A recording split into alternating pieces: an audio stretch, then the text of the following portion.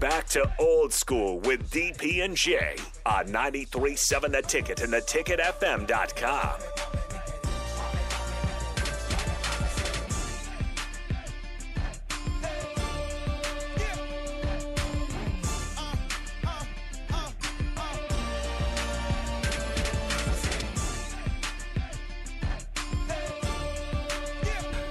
Hit it to us, Nathan. Give me that. He be slow on the mic.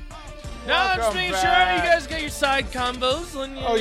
We had stuff. So break it down. So over there in the gray section, so Nebraska puts out in the game program, the weekly game program, right? Mm-hmm. And each week, it's individual based on the team that they're playing, but in this case, Nebraska's front page is usually, here's the series breakdown. Of course, Wisconsin's on an 8-game win streak against the Huskers. They talk about all these things. And then about 4 pages in, they go to the Nebraska football facts. Jay Foreman. So out of the 133 seasons that Nebraska has existed, Nebraska's played 133 seasons. All right. Couple of numbers jump out at me. There are 11 undefeated seasons. Yeah. There are 9 perfect seasons. Mm-hmm. Perfect seasons. But then you get into the craziness.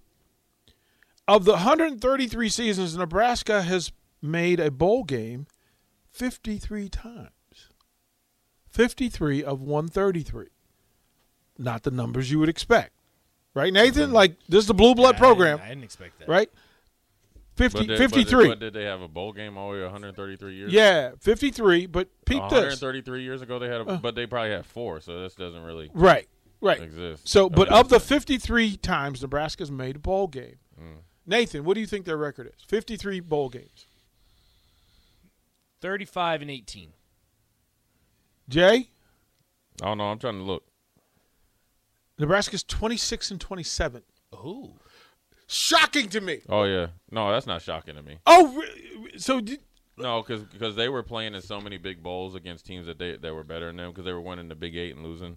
That doesn't really shock me. Like I was stunned. Like as an outsider, I was stunned. So then it goes into numbers and it shows how great the program was in the stretch that would legitimate the number of college football Hall of Fame players, 20. But I was wrong. Jay Foreman, how many Nebraska coaches are in the College Football Hall of Fame? How many coaches are 6? Can you name them? I don't care. The only one I care about is Tom Osborne. Right? Like, well, I didn't think 6. I thought Devaney and Osborne. Oh yeah, who else? Okay. Solich?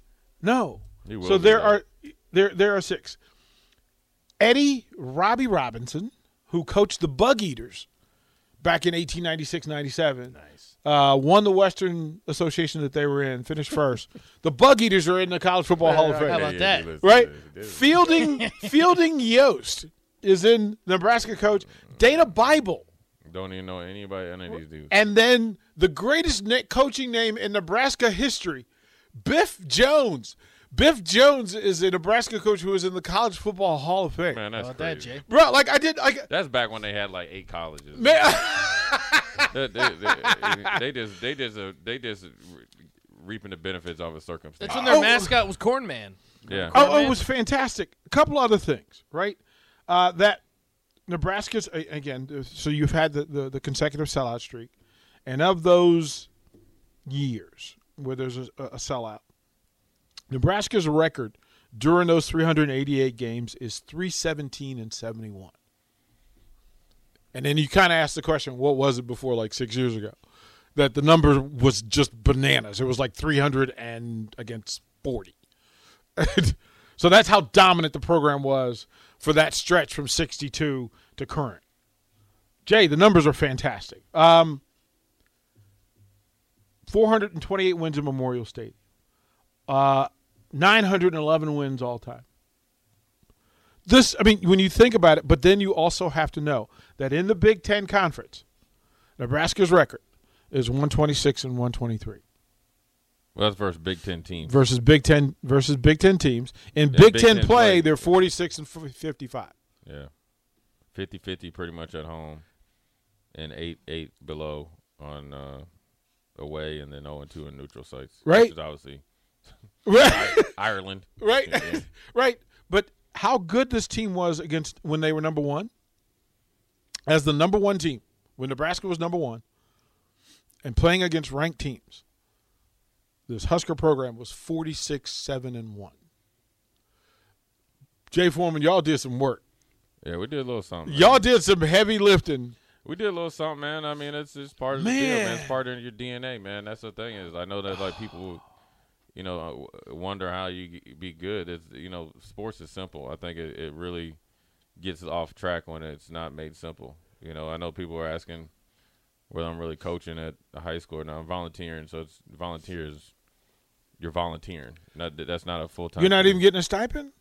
Come on, No. Jay Foreman. I'm not. I guess in LPS you got to be a teacher, or like. You can be an ad hoc coach and receive a stipend. You can't do that in Lincoln Public No. Schools? So that's why I'm volunteering. Okay. And All it's right. volunteered around what I got going on. But it's very – I coach club basketball. And I always wondered why Lincoln sports struggle. Because if you go to whatever that mall is that's up around here and you just walk around and go to different sporting events. I go to a lot of high school games. I like to watch a lot of high school sports. And it's like, you see the kids that, that's I've coached against and watched, I watched the Omaha kids and kids from all over the state as well in the summer.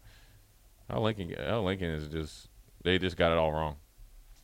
But you've seen the product of this area in basketball in the AAU and travel ball. You've seen the product. I've seen the product, but then also I've seen how teams when I was in college and after college were good. Mm-hmm. I've also know who one of my best friends, Sean Bryson, who has a very good. It's like a international school where they, it's kind of like an IMG, but for international kids. So they work with Bjorn Warner. So a lot of kids go play.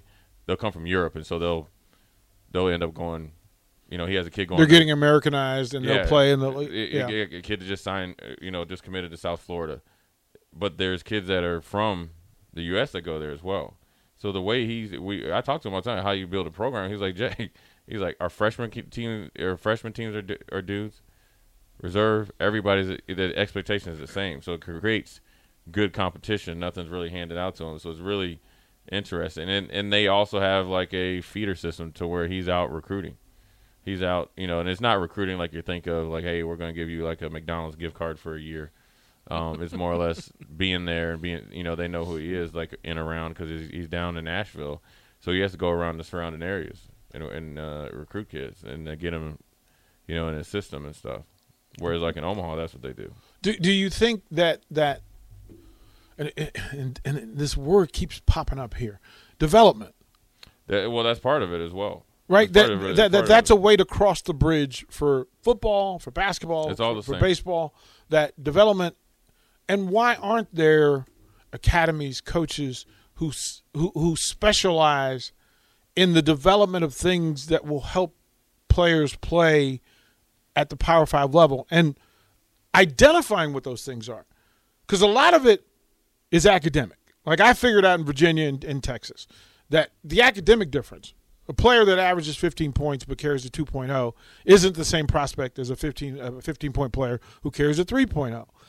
A 15.0 points a game basketball player who plays defense as though his pants are on fire is different than the kid who falls back in the zone and kind of lets things happen around him. There's a difference in that. How can we get the development of those types of players here in Lincoln moving?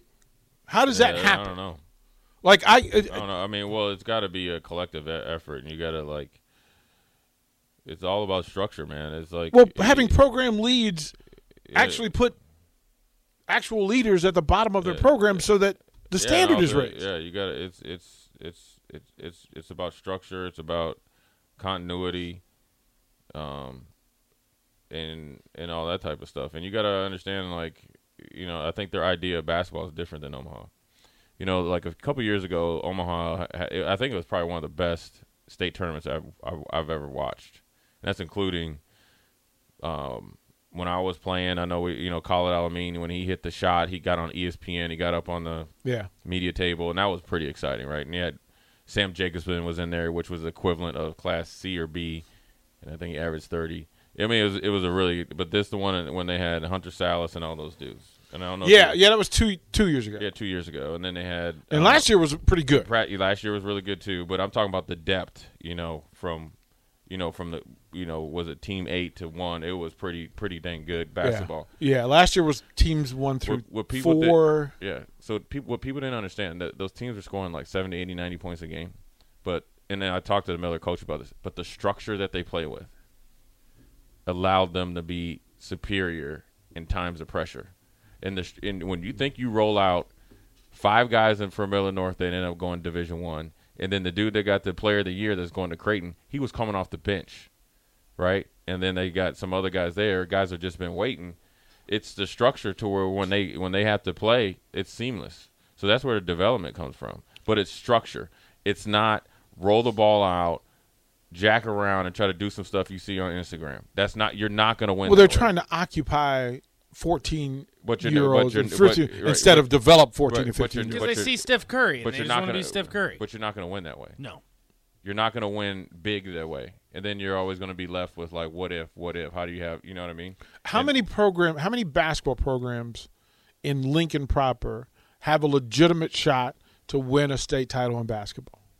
This year, I think it's going to be good competition. On any given year. Like, how often does it happen?